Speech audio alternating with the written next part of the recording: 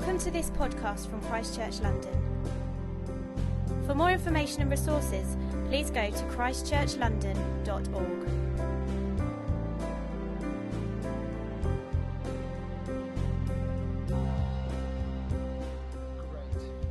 For those of you who don't know me, my name's Liam. I'm one of the leaders at Christchurch London, and I get to put on these days, which is great. These are things I love doing. On Sundays, we often don't get to go as deep into various subjects as we would like to, and there are subjects that really require a bit more depth than 35 minutes can give them. And so rather than doing them badly on a Sunday, we do them badly on a Saturday.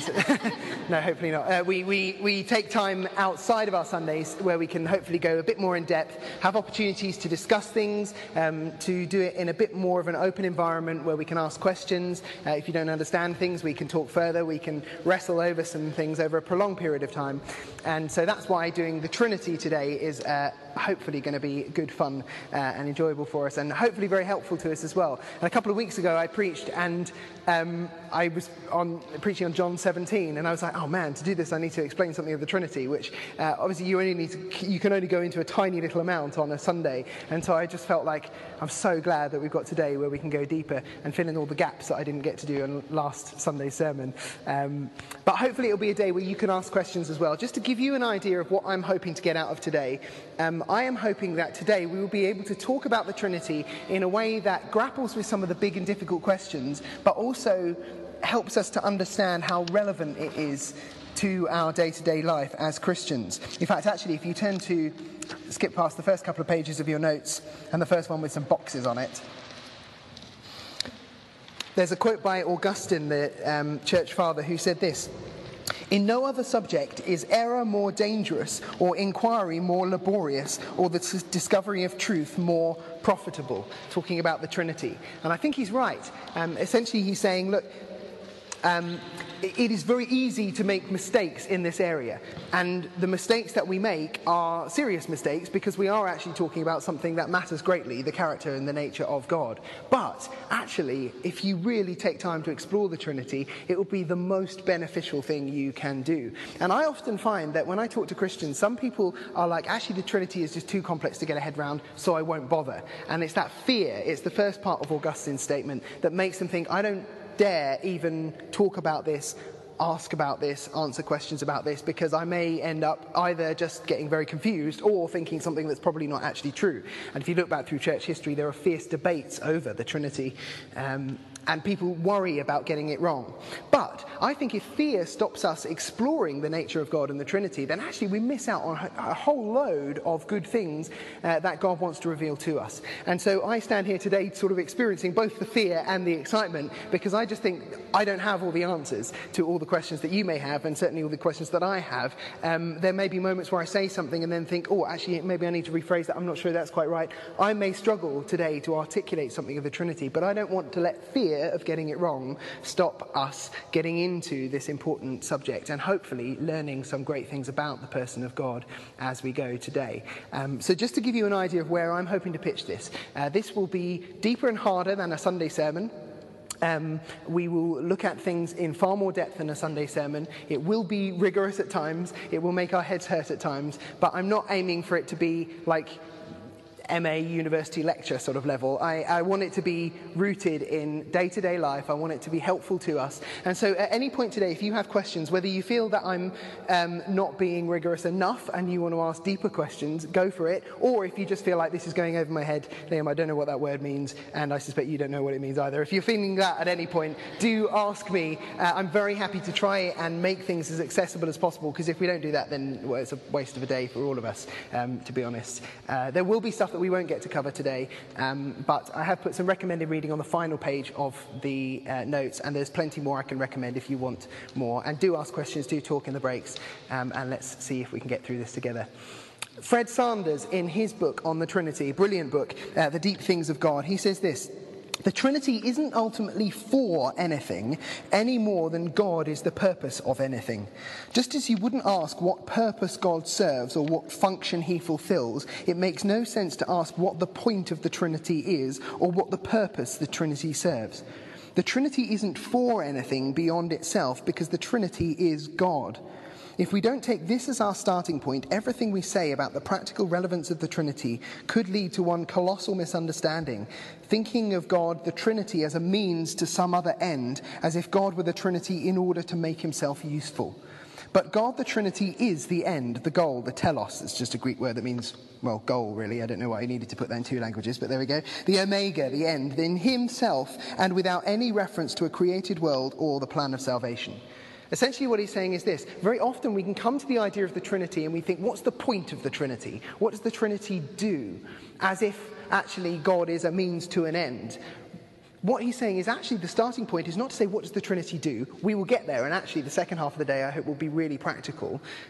But actually he says when we think about the Trinity, we're not thinking of God as a means to an end, we're thinking about God himself. This is exploring the very nature of God. We're not saying what's the point of God, what's God all about. We're saying who is God, what is he like? And A.W. Tozer says this phrase, which I think is really helpful. He says, what comes into our minds when we think about God is the most important thing about us. I love that quote. What comes into our minds when we think about God is the most important thing about us. It reveals a lot about who we are, where we are with God, what matters to us. So today we are really trying to shape our understanding of who God is. We'll get to how that affects us, but I really just want to start with who God is in his person. And I want to begin with a thought experiment, and you will probably know the answer to this if you heard and remember possibly my sermon from a couple of weeks ago. But I wanted to just start by thinking about the nature of God and the foundational idea of the Trinity. If you had to pick one word to sum up who God is and who he has eternally been, what kind of word would you pick? If you had to pick one word to sum up who God is and who he has eternally been, what word would you pick? Love. Love. Yeah, I was hoping that wouldn't be the first one, because that's the answer. You're right, you're spot on right, yeah. But often what people say is creator, or redeemer, or these sorts of things. And these are all, of course, great words, and all very helpful words. But none of them quite sum up how God has always been in the same way that love does.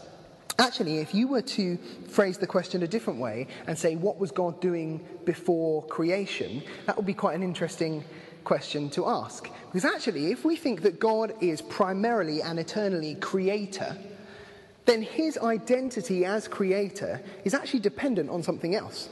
It's dependent on creation.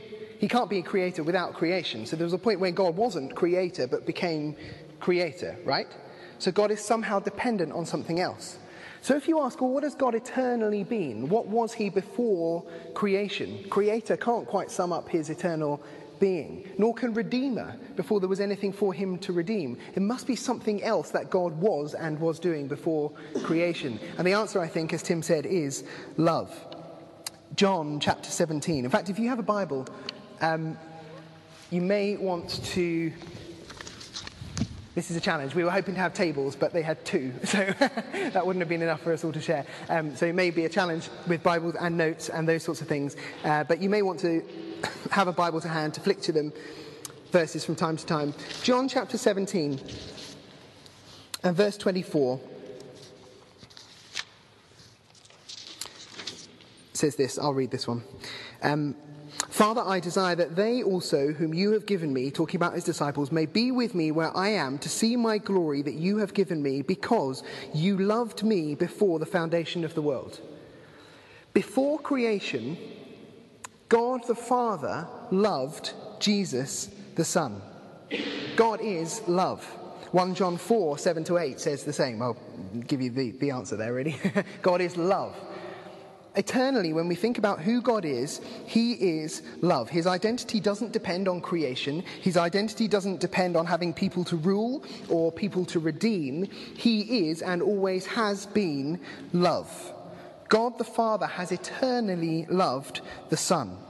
And actually, I said in my sermon the other week, when we think about the idea of love, love is not an abstract thing. You don't just love in some kind of vague abstract form. Love always has an object. So for God to eternally be love, that must have meant that there was eternally someone or something for him to love. So what did God love when God was the only thing there? Well, there must be some kind of plurality within God that gives him an object, a person, to love. And Jesus says eternally that was him. The Father loved him. God is eternally love. He is eternally relationship. He is community. And I won't go back over all of this. If you weren't there the other week when I preached on John 17, prayer for unity, do check that out, because I think hopefully it'll be helpful. And then if you check that out, it'll boost my podcast stats and I'll get more listeners than Andy Tilsley did. So that's always a bonus for me, and I'll get that out of this podcast so that he doesn't know I've put you onto that. But essentially what I argue there, just very quickly, is that all of us long for this thing which can only be found in God, which is unity in diversity. And I argued in that talk, really, that God is unity in diversity. That's what he is. He is one being, but there is community in this one being. And he has created us as diverse people, as we'll go on to see later, to experience something of that unity in diversity. And all of philosophy is longing for unity in diversity. I think that's one of the things that we crave in our society. Even the word university, which is the place of greatest learning, it means unity in diversity. That's the thing we all seek, but are unable to find without relationship with our Creator, who is ultimately unity in diversity. So before anything else was, God was love. God was loving relationship, which I think is the foundation for the idea of the Trinity. You with me so far? Great. So if you were to look through the Bible, you would struggle to find any one place, I think, where the Trinity is explained and unpacked in real clarity. There is no one part of the Bible that says, this is how the Trinity is and this is how it works and here are all the implications, boom, in one chapter, which is a real shame because it would make my job a lot easier today. But what we do find is a whole load of hints, which as they come together throughout all of Scripture, you look back on retrospectively and you think, oh, that kind of never really made sense. But now with this framework, this understanding of God as unity and diversity, 3 in 1, suddenly all these things that were mysterious become, they make sense in a new light. So if you look through the Bible, in the Old Testament we find no one place where it explains very clearly God is 3 in 1, but we find all sorts of hints that lead us to that way. So next page.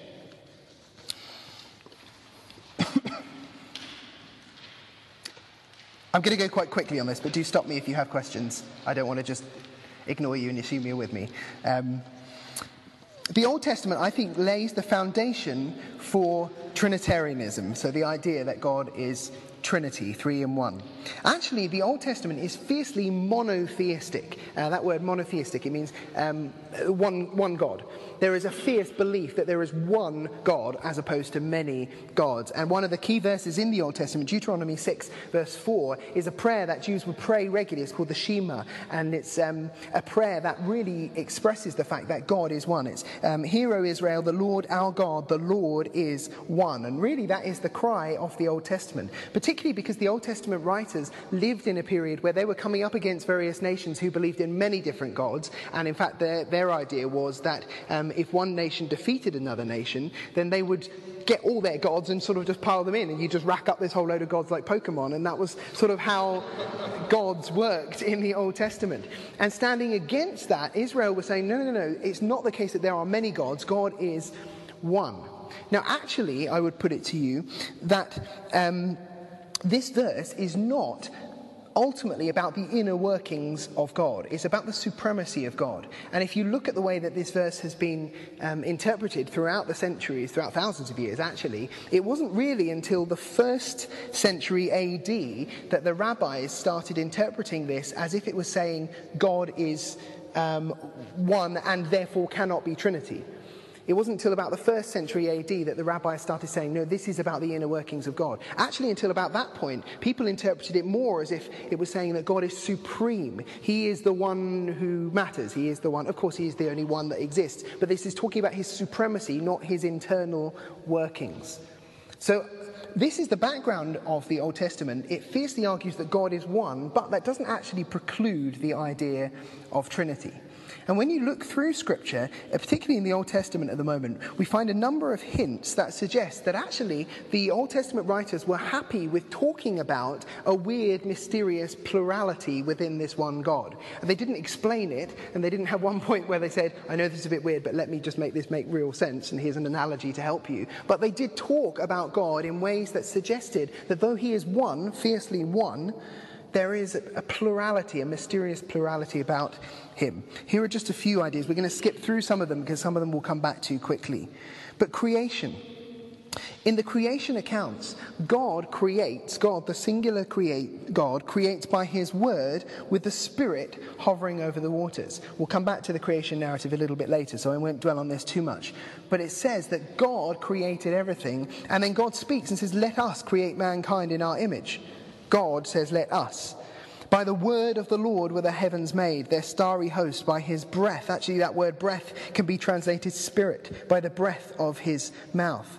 Right at the very first page of the Bible, you've got this one God who is mysteriously able to talk about himself in some kind of plural form.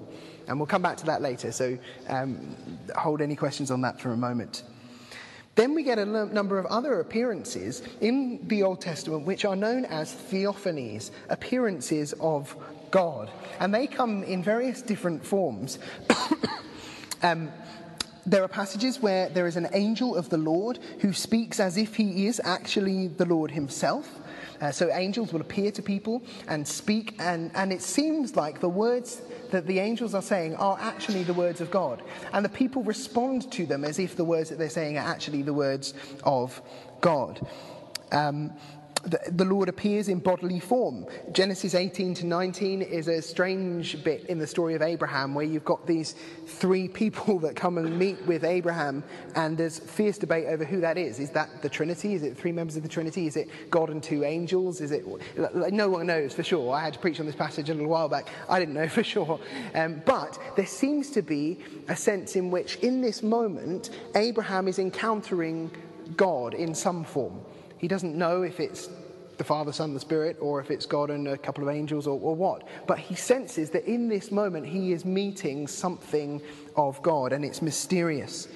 There are moments in Joshua, for example, Joshua 5, where it talks about the commander of the army of the Lord, who's this angelic figure who seems to represent God. And there's this strange moment where Joshua worships the commander of the Lord's army and doesn't get told off for it. Like if you were to come and worship me, I would tell you off, and I think you're a bit weird, but because it's totally inappropriate to worship any person, anything. To worship an angel, totally inappropriate. I mean, compare it to Revelation, where John falls down in front of this angel and gets rebuked for it, because you shouldn't worship an angel, worship only the Lord. And yet when Joshua worships this commander of the Lord's army, this angelic figure, he doesn't get told off, which suggests that perhaps in some weird, mysterious way, this might be some kind of manifestation of God. It doesn't explain it, but it's just part of the mystery that builds up this foundation of the idea of God being more than just one, being three in one. There are various times when writers talk about a distinction within God. So Psalm 110, the Lord, and Lord there capitalized, it's Yahweh, it's the name of God. The Lord says to my Lord, sit at my right hand until I make your enemies my footstool, your footstool rather. There seems to be this mysterious distinction within God. And I don't know what was going on in the writer's mind at this point. We don't have access to knowing exactly what the writer was thinking, but there seems to be this sense in which he's able to describe the one God in ways that have this God talking to other facets of God, if I can put it like that. It's not explained, it's mysterious, but it's important. Or Psalm 45, your throne, O God, will last forever and ever. Therefore God, your God, has set you above your companions. Your throne, O God, will last forever. Therefore God, your God, like what's going on there? There seems to be some strange distinction between the person of God. Again, it's not explained, but it's interesting nonetheless. Yeah. No, go for it. Where he looks up and saw the man's hand in front of him. Was it a picture, like an image, or was it a real live person? Person in front of him. Yeah, it's hard to say. I mean, I think... Because if it's an image, it makes sense to me that it could be assumed as God. Sure. Because God gives images. Yeah. It seems to be I mean, my reading of it seems to be quite literal. It seems to be this person standing in front of him. And so I think most people would probably take it as actually some kind of literal appearance, but maybe of the sort of appearance that you get when you encounter an angel. So the word of sort of literally is quite tricky because, you know, when an angel appears, are they literally there or is it some kind of revelatory, visionary experience? It's hard to say, but I think it's of that sort. Yeah, that would be the way that I would read it. Turn to Isaiah 63 for a moment, if you have a Bible.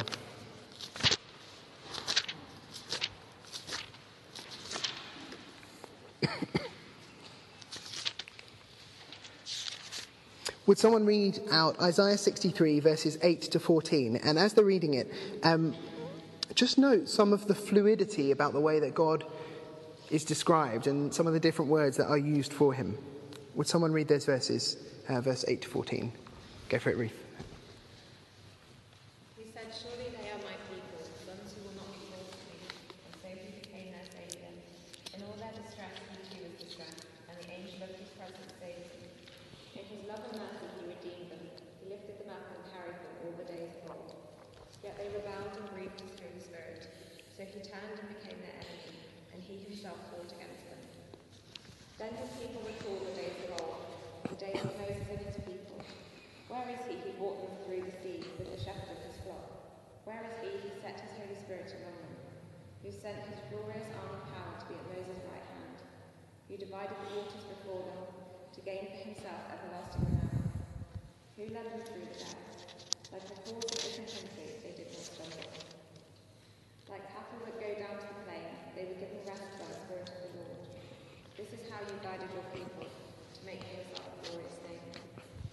Great. So, throw out some different ideas. How is there sort of some kind of distinction within the person of God here? What are the things that strike you from this passage?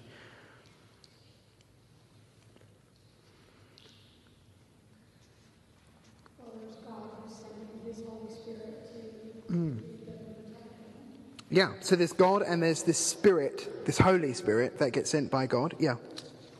Yep. and when they rebelled, the Holy Spirit was grieved by their actions. Yeah, the Holy Spirit is grieved, yes.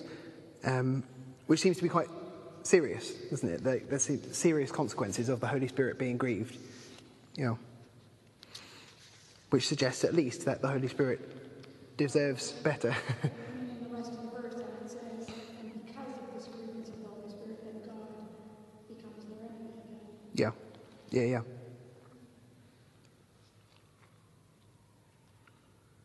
Verse 8, it talks about God becoming their saviour. And then verse 9, who is it that saves them? Well, it's the angel of his presence, isn't it? Yeah. So again, there's this strange sort of distinction there. God is the saviour, and yet it's the angel of the presence that saves them, the Holy Spirit. Verse 12, his glorious arm. I mean, here it just sounds like an arm, but actually there are other places where the arm is almost talked about as if it's, even within Isaiah, talked about as if it's almost a figure in its own right.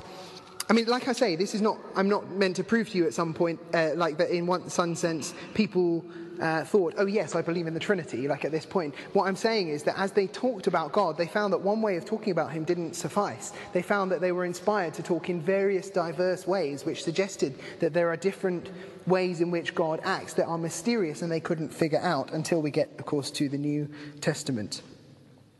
Go for it. So the angel of his presence,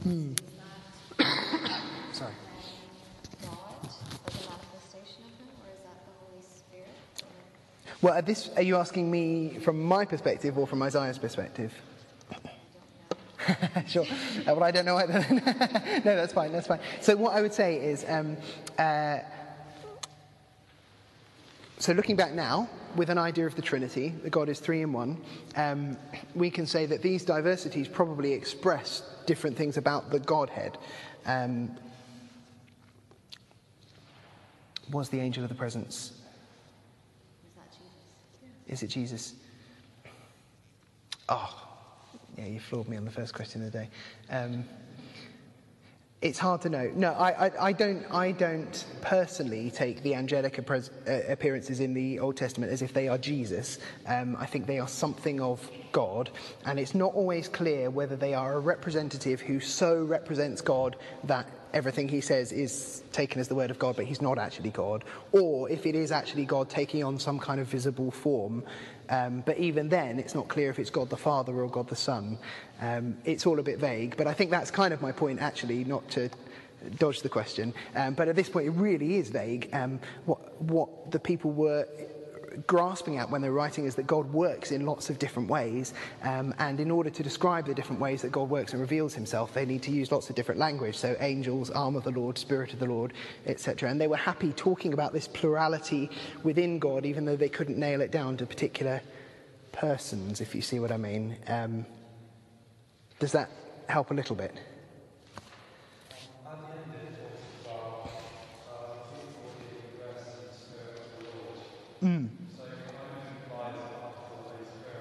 Yeah.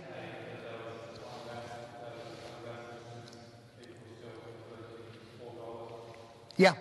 Yeah, so you get this Spirit of the Lord, and of course if you read through the other prophets as well, they talk about the Spirit of the Lord being active, but actually there being a day when the Spirit is going to be poured out more readily. So it definitely is paving the way for a more clear Trinitarian understanding in the New Testament. Yeah, definitely. Let's carry on. So word and wisdom. So in the, I've said mainly post-exilic literature, so that's the literature that was written mainly after the period of the exile in the Old Testament, God is seen to work through heavenly figures with divine attributes and powers. For example, if you read Job 15 or 28 or Proverbs 8 and 9, they're particularly interesting passages to read. You see them talk about wisdom, not in some vague sort of sense of knowledge or understanding, but actually almost as some personified thing, this person, this woman in Proverbs 8 and 9, through whom God creates everything. So wisdom is there at creation, is involved in creation. And it's a bit strange when you read it. And of course now we're looking back and we think, yeah, but you read John 1 or Colossians 1 or Hebrews 1 and you get the sense that Jesus was involved in creation. But I don't know what was going on in the minds of the people who were writing that, where they had no such fully formed idea of what Jesus was going to be like. But they were struggling for ideas, and so they turned to these poetic ideas of wisdom or word being these personified beings, like the activity of God personified in some kind of form to shape creation and bring about salvation. It's not entirely clear what's going on there, but I think it does lay the foundation for what we get in the New Testament, which we'll turn to in just a moment. Then, of course, in the prophets, you get loads of words about the Messiah, particularly in Isaiah, for example. In Isaiah 9, we read it every Christmas, he will be called Mighty God. So there is this one who is coming, and their expectation of the Messiah was actually quite earthly. It was one like King David. It was someone who would come and be a great warrior, a great king, a great leader, and yet somehow he gets called Mighty God. In Micah chapter 5, it says that this Messiah, his origin is from old, from ancient days, which is quite a weird thing to say about someone, that their origin is like way, way, way back. And of course, in a family tree sense, all of our origins are far back. But it seems to be saying something deeper than this. There is an almost eternal or timeless nature to this coming Messiah. In Daniel chapter 7, it talks about the Son of Man. We won't read that passage, we've looked at that in other sessions before, but it's this strange, mysterious picture of someone who is both a human being, Son of Man, and yet is strangely exalted, who comes into the throne room of God and is given victory over all the nations. And so these words about the Messiah, this one who is to come, seem to have a strangely divine tinge to them, in a kind of weirdly mysterious way. And then the Holy Spirit gets talked about quite a lot in the Old Testament. Actually, nearly 400 times in the Old Testament, the Spirit or the Spirit of God is mentioned. Actually, the word ruach, which is the Hebrew word in the Old Testament, it can mean breath or spirit. So there are oftentimes, in the Psalms particularly, it will talk about the breath of God. And if you were reading it in the Hebrew, you would read breath, ruach, spirit of God. It seems to be that very often the Old Testament writers would talk about the active, powerful breath of God almost in a way that sounded like it was a person. Isaiah 63, which we just read, is a key example of that, where he gets grieved. You can't just grieve breath. Like if I breathe on you and you don't like that, like I'd be grieved. Well, no, you'd probably be totally within your rights to be grieved about that. But my breath itself wouldn't get grieved because my breath isn't a thing with feelings. Yet the breath of God seems to be grieved, which suggests almost there's a sense of personhood to the Spirit. We'll go through this really quickly because I want to get onto the New Testament. But if you look at some of these texts, Psalm 139 verse 7, there's this sense of parallelism where the Spirit and God are put alongside each other so that the things that are true of one are true of the other, which suggests that the Spirit may actually be divine. In Genesis 1, Ezekiel 37, the Spirit gives life, which is something that God does as opposed to any other human being. In Numbers 27 and 1 Samuel 16, the Spirit empowers. In Isaiah, the Spirit protects, the verses that we just read. In Numbers 27 and Ezekiel 2 and 3, the Spirit dwells within people. In Isaiah 11, 42 and 61, the Spirit is linked to the Messiah. And in Joel 2 and Ezekiel 11 and Zechariah 12 and various other places as well, Ezekiel 36 and 37, the Spirit is a gift who is to be given. And of course, with the New Testament looking back, we understand more of that. But in these various different ways, through creation, angelic appearances, distinctions within God, poetic ideas like word and wisdom, the coming Messiah, who is strangely, though a human being, also has this divine power, and the Spirit, these Old Testament writers were using just everything at their disposal to try and understand how God worked. And they had to go to a plurality of different terms to explain the way that God interacted with this world. It's mysterious, it's unclear, but it really, I think, paves the way for revelation that comes in the New Testament. Any question on any of that so far? I mean, we've just done the Old Testament in 10 minutes. Go for it. In the New Testament, when Christ comes, as in chapter 17, John talks about sending the Holy Spirit, who will then be with us continually, whereas in the Old Testament, God kind of picks and shows where the Spirit would be active. Yep. Is that fair to say? He wasn't always present. Yeah, and actually we'll come to that in a moment. But the question, for anyone who didn't hear it and for the recording, was about in the New Testament, when, particularly in John 17 and those chapters around there, Jesus talks about him sending the Spirit who will be with us for all the time. That seems different from the Old Testament, where the Spirit came for particular times, particular people, particular purposes. Yeah, I think that's right. I think in a different phase of God's mission, the Spirit takes on more of a role. And actually, that's what we see in all those prophecies in Joel 2, Ezekiel 36 and 37 in particular. They talk about a time when the Spirit will be indwelling all of the believers. And so this was something they were looking forward to, even though they couldn't necessarily figure out how it would look. Jesus brings some clarity, and then from Pentecost onwards, the Spirit is available to all. Yeah. Let's skip ahead to the New Testament. Well done for sticking with me. This is probably, of all the 4 sessions we're going to look at today, this is the one where it's just like, bam, information. And then next one will be a bit tricky because we'll grapple with some big ideas, but hopefully it'll be less just like verse.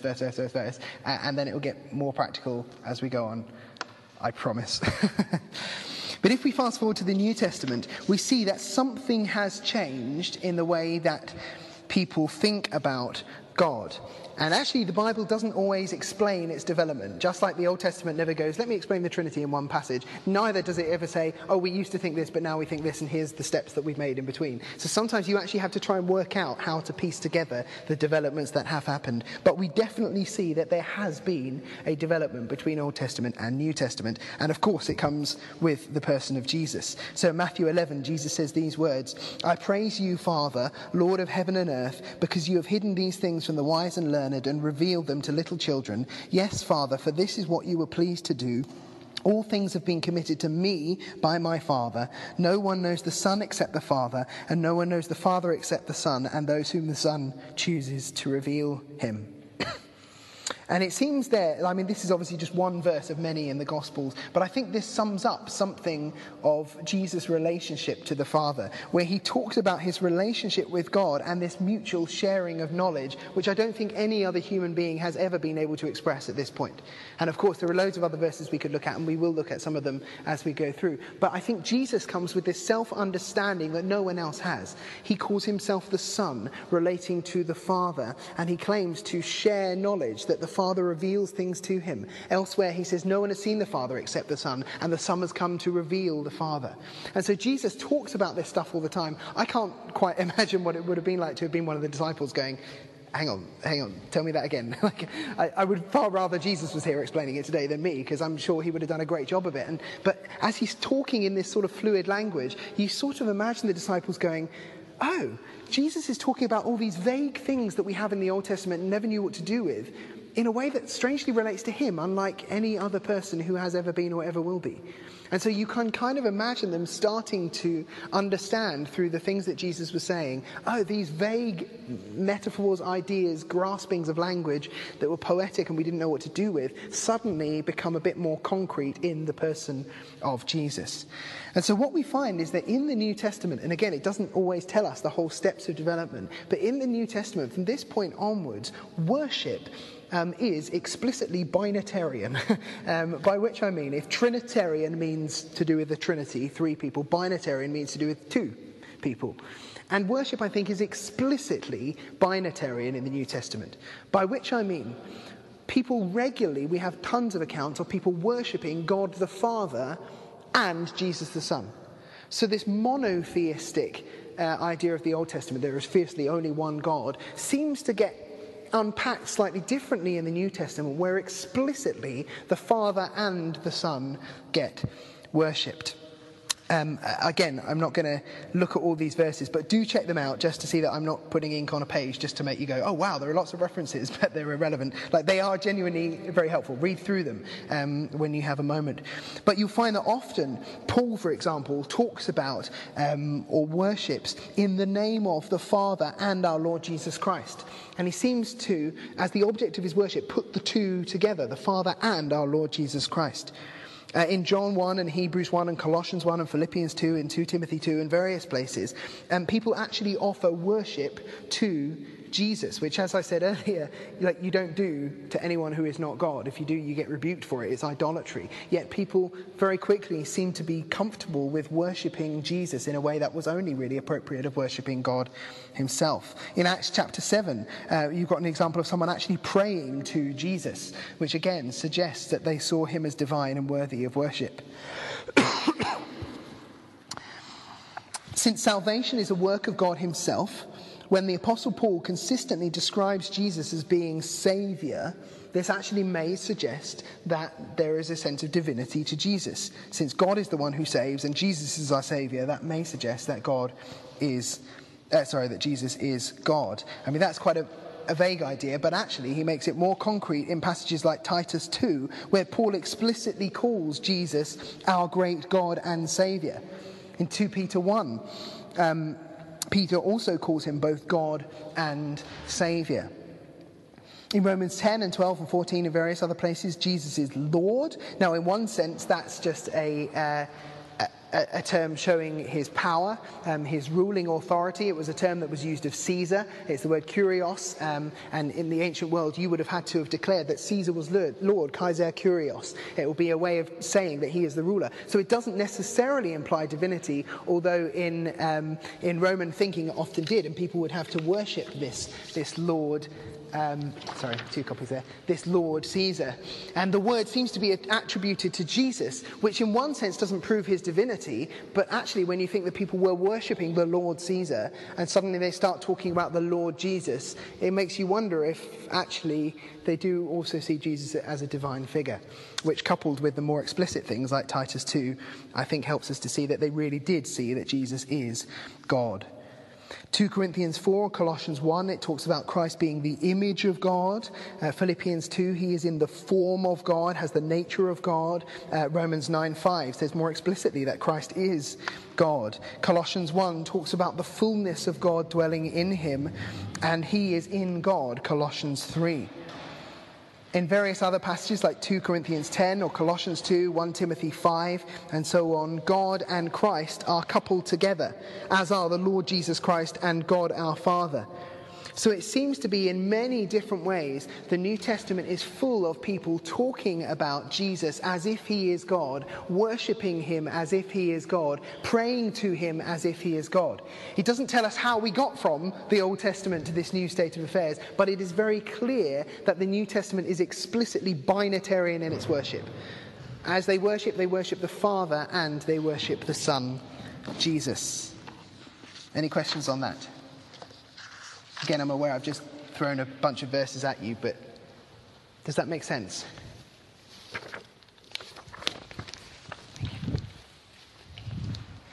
You okay with that? So where does the Spirit fit within this? Because this is not a day on the binity, it's a day on the Trinity. Where does the Spirit sit within that? Well, if you turn over to the next page,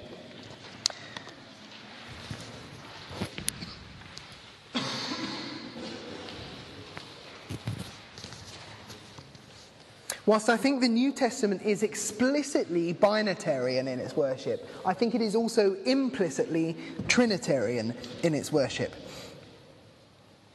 The way it expresses the divinity of the Spirit is more vague than the way it expresses the divinity of Jesus, but it is definitely there if you work hard enough to find it. So the Hebrew word ruach is used 90 times for the Spirit in the Old Testament, where Paul uses the Greek word pneuma 115 times in his letters. I mean, compare the letters of Paul like that to the Old Testament. That's quite significant, that Paul uses the word for the Spirit, the Holy Spirit, more times than the entire Old Testament does.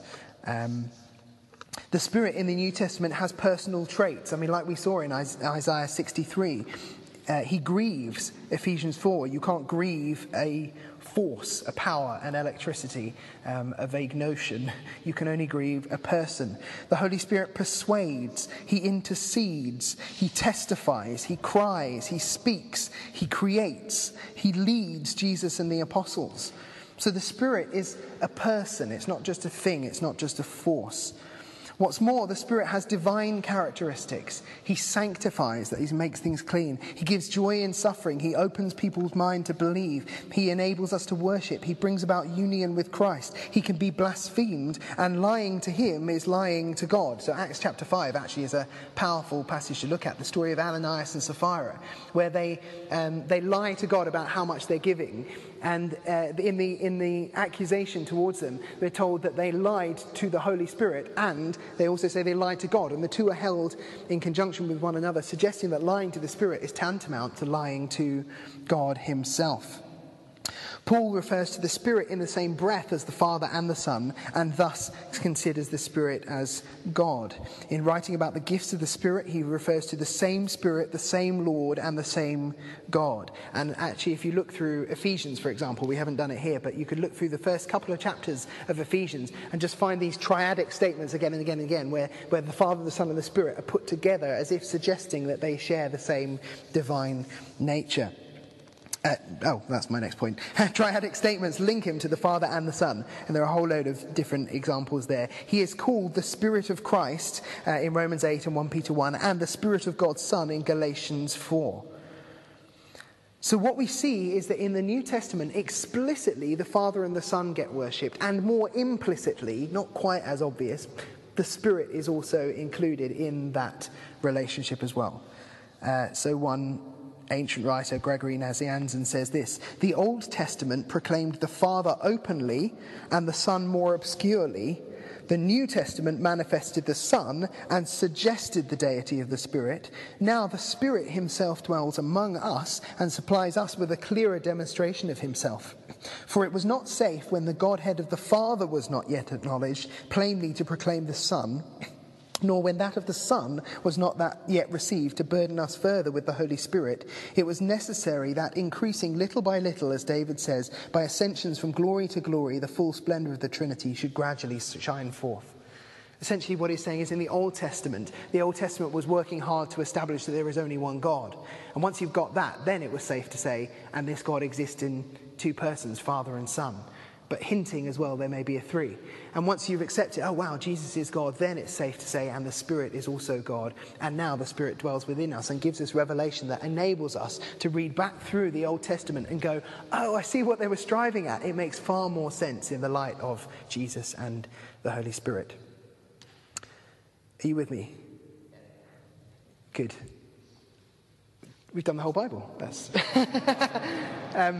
so we're done. Any questions on any of that? No doubt you do have questions on that, I'm sure, and some of them we'll get to. But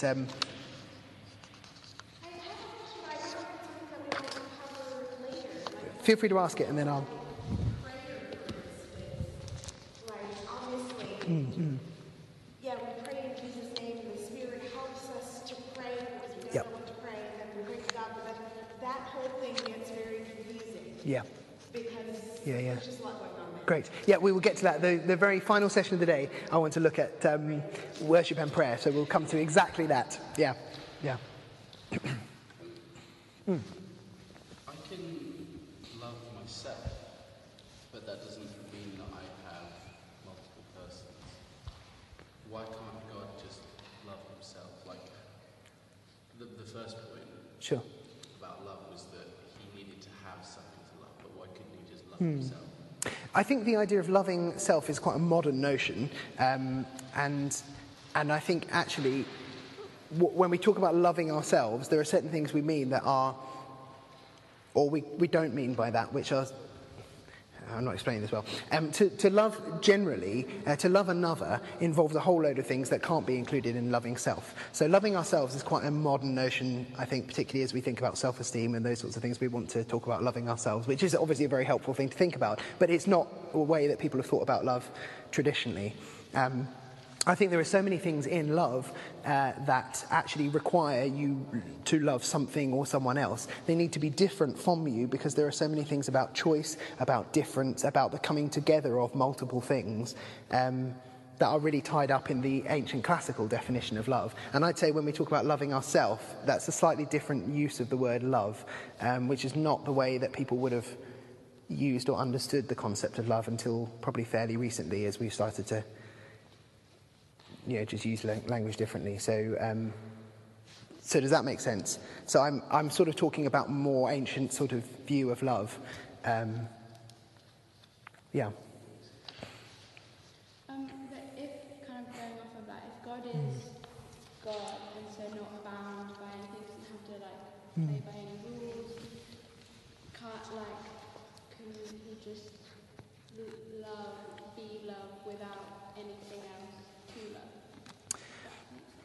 Well, yes, it does make sense. I think I'd say a couple of things to that.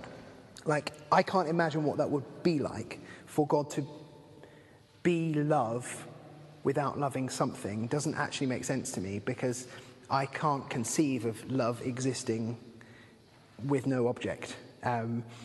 Even actually the idea of loving ourselves, which I do think is very different to the ancient view of love, it always has an object. I don't simply love, I love a thing, an object. That's just the way that love sort of works.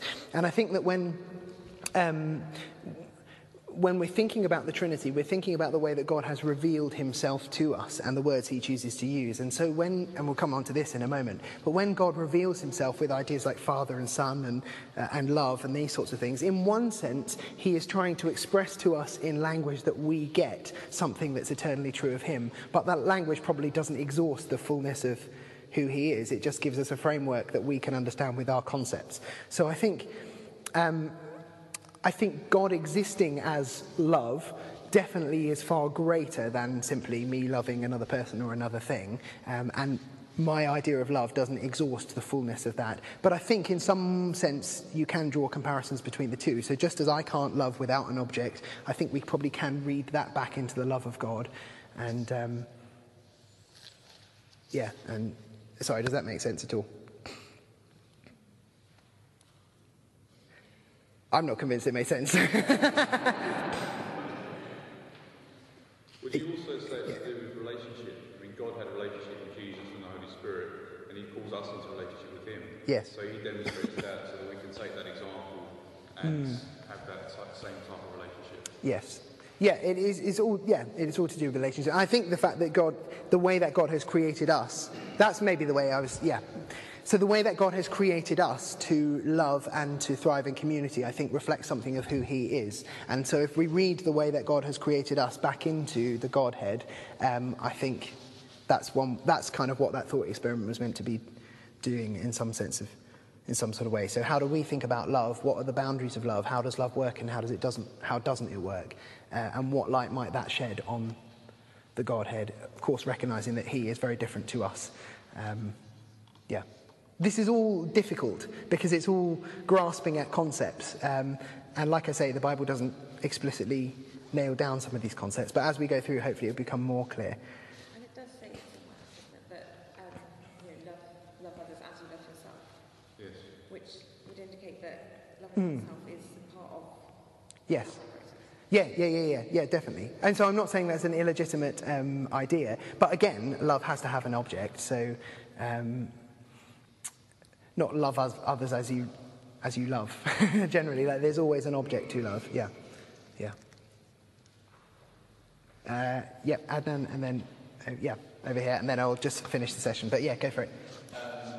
Going on the basis of that, so a lot of people would answer love, but also probably even say that God is holy. Yeah. Would you explain that as holiness being able to be holy is relational as well, or is that just a characteristic that God has because he's God? Because that's also an attribute that we would use to describe God. Yes, good question. So the point of the experiment was not to say there is only one word that sums up how God has eternally been, but to say pick one, and then some of them are deficient, like creator, because they depend on other things. So holy is, of course, a perfectly good, expression of who God is, as is creator, as a redeemer. They're all perfectly good. Holy has to do with purity and also separation. So I guess you could say, in one sense, without there being anything for God to be compared to, is he eternally holy? Yes, he is, because he's eternally pure. See, this is where I'm in danger of just saying something that I suddenly go, oh no, let me backtrack on that, because it's difficult thinking about these sorts of things. Yeah, God is eternally holy in so much as he is eternally pure and perfect. But I think actually his holiness becomes more starkly obvious when there is unholy things to compare him to, and then his holiness means that he is set apart from everything else. So yes, God is eternally holy, but we see his holiness more when compared to other things, unholy things. Yeah. One more question, and then I just want to finish this little bit, and then we'll have coffee. And actually, if someone wouldn't mind just popping the kettle on, that would be great. If that would be amazing. Thank you. Sorry, you had a question. Oh, fantastic! Brilliant. Two in one go. That's amazing. Well, let me just kind of end with this little bit on mystery, and maybe this will actually help to explain why I'm finding this so difficult to answer your questions and why we're finding it, and we will find it the whole day difficult to answer some of these questions. God is mysterious, and the Trinity is a mystery. And actually, if you turn over to the next page with some little pictures on it, in Scripture, I think we see a developing revelation of the elements of Trinitarian theology. There is one God, eternally existing and fully expressed in three persons, Father, Son, and Holy Spirit. And we'll come on to unpack what that looks like in a little while. But it gets revealed increasingly through Scripture. The Father is revealed clearly in the Old Testament, and the Son is hinted at. In the New Testament, then the Son is clearly revealed as being part of the Godhead, and the Spirit is hinted at. And then progressively through the New Testament, the Spirit is also brought in so that we understand that he is also divine. So by the end of the whole New Testament, we've gotten on this huge journey of revelation where we get this idea of Father, Son, and Holy Spirit. But it is a mystery. It's not articulated at any one point, but the raw materials are there which get understood over time. And often we want to say that the Trinity is a mystery, and it is a mystery. But the way that the Bible uses the word mystery is actually slightly different to how we often use the word mystery. And I think it's quite interesting just to see how the Bible uses the word. And when I talk about the Trinity as mystery, I mean it more in the sense that the Bible does. which is this, that mystery in the Bible is typically something that was vague, was unknown, but has been revealed. And sometimes when we talk about the word mystery, we sort of mean it's unknowable and perhaps incoherent or something like that. But actually, when the Bible talks about mystery, very often it's something that was hidden and is now revealed. So, for example, Romans 16, it talks about the revelation of the mystery that was kept secret for long ages, but has now been disclosed. In Ephesians 3, it talks about the plan of the mystery hidden for ages in God, now made known. And very often in the New Testament, when it talks about mystery, it's referring particularly to the gospel and Jesus' plan, or God's plan for redemption through Jesus. But the point is, it's kept hidden until the point where God reveals it, and now it's revealed so that we can benefit from it. And when the mystery gets revealed, that doesn't mean that we understand it exhaustively, but we understand it enough to benefit from it. I think that's the way that Paul is talking when he's talking about the gospel. It was hidden for ages, now it's been revealed to us. And now it's not suddenly like, oh, I get that, now I can move on. Rather, it's been revealed in a way that we benefit from it. We can experience the gospel, be saved by it. And actually, we can go on having questions about it all right into eternity that will finally get answered there. But this revelation of mystery means that it was hidden, now it's revealed. And when the Bible talks about the Trinity in various different ways, when it reveals the Trinity, or when the early Christian writers talk about the mysteriousness of the Trinity, it's that sort of thing they meant. Not that it's incoherent, not that it's unknown and will always remain unknown, but it has been hidden and it is being revealed to us so that we can grow in our understanding and our benefit from it. We won't fully exhaust it, but we can benefit from it even if we can't get our heads completely round it. And C.S. Lewis uses this example, which I think is kind of helpful, though a little bit confusing. He says, imagine if you could only draw in one dimension, you would be able to draw a line, right? If you could draw in 2 dimensions, you would be able to put 4 lines together and create one figure, a square. If you were then to take 6 figures and put them together into a 3-dimensional shape, you would have one solid body, which consisted of 6 figures, which consisted of 4 lines. And essentially what he's saying is that you build, as you add dimensions, you build your ability to create more complex things. But you don't actually leave behind the earlier levels, the earlier dimensions. The 3rd-dimensional shape is actually built out of 1-dimensional things which are built into 2-dimensional things which are put together into a 3-dimensional thing. And he says, actually, if you lived in a world where you could only perceive, I don't know how this would be the case, but if you lived in a world where you could only perceive of things in 2 dimensions, then the idea of a world in which 2-dimensional shapes could be put together into 3-dimensional shapes would seem utterly baffling to you. You couldn't actually get your head around it. Although in a weird sort of way, if you really strained your mind, you might be able to get a taste of what that world was like, even if you couldn't see it in its full reality. And Lewis says that in a similar sort of way, that points to how it is with the Trinity. He says, as you advance to the more real and more complicated levels, you don't leave behind you the things that you found on the simpler levels. You still have them, but combined in new ways, in ways you could not imagine if you knew only the simpler levels.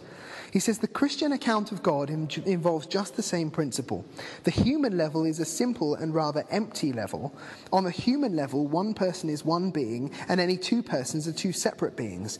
Just as in 2 dimensions, say on a flat sheet of paper, 1 square is 1 figure, and any 2 squares are 2 separate figures.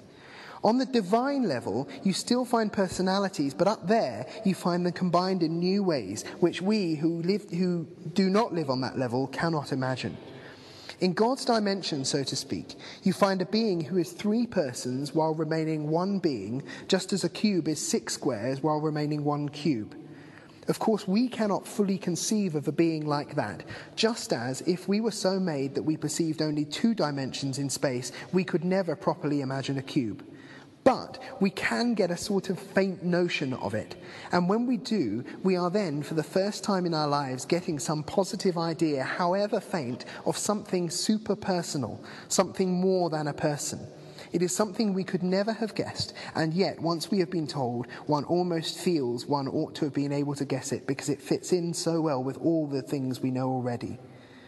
You may ask, if we cannot imagine a three-personal being, what is the good of talking about him? Well, there isn't any good talking about him. The thing that matters is actually being drawn into that three-personal life, and that may begin any time tonight, if you like, or this morning, if you like. What he is saying is that, do you see the analogy?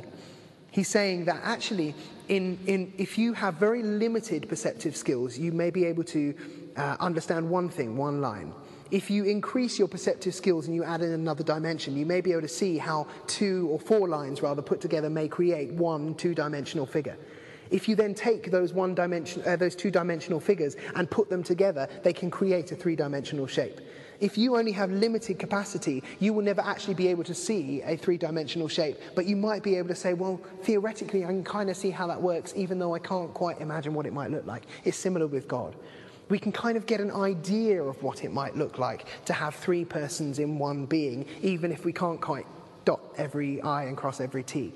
And that's what we're kind of trying to do today. We're grappling with a mystery which sort of makes sense and sort of doesn't make sense. But when it doesn't make sense, we recognise that that's probably because of our limited abilities, and that if we lived on God's plane, it would make far more sense. The idea of the Trinity is not logically incoherent, it's not logically contradictory, it is out of our grasp. But I would put it to you that actually the mystery of the Trinity is not really because of the 3-in-1 thing. Actually, the mystery of the Trinity is because it's about God, and we're not God. And even if you didn't have the idea of the Trinity, we would still not be able to get our heads around God. So my appeal to you is really, don't get bothered too much today about the mysterious nature of the Trinity. It's obviously going to be mysterious because it's about God, who is different from us, lives on a different plane to us. But I would put it to you that I don't think the Trinity is logically incoherent. It's difficult to get our heads around. But as we start to get a taste of what it is, it kind of starts to make sense of a whole load of other things. Passages in Scripture, things that we experience in our own Christian lives, they take on a new light in the light of this thing that we're grappling for, yet won't fully ever get our heads around. Does that kind of make sense? Man, I need a coffee. So, well done for sticking with me. So, like I said, we've got 4 sessions today. That one was a bit vague, esoteric, and like bam, bam, bam, a whole load of verses. The next one, we're going to try and ground this a little bit more. It will still be a bit hard going, but then after lunch, it will be more practical. We'll think about creation, salvation, and what difference it makes to our lives. So I think we're over the first conceptually difficult bit. The next one will be difficult for different reasons, but well done. You've stuck with me through some tough stuff, and yeah, let's go and get a coffee and be back in 30 minutes. Thank you for listening. For more information or for further podcasts and downloads, please visit christchurchlondon.org.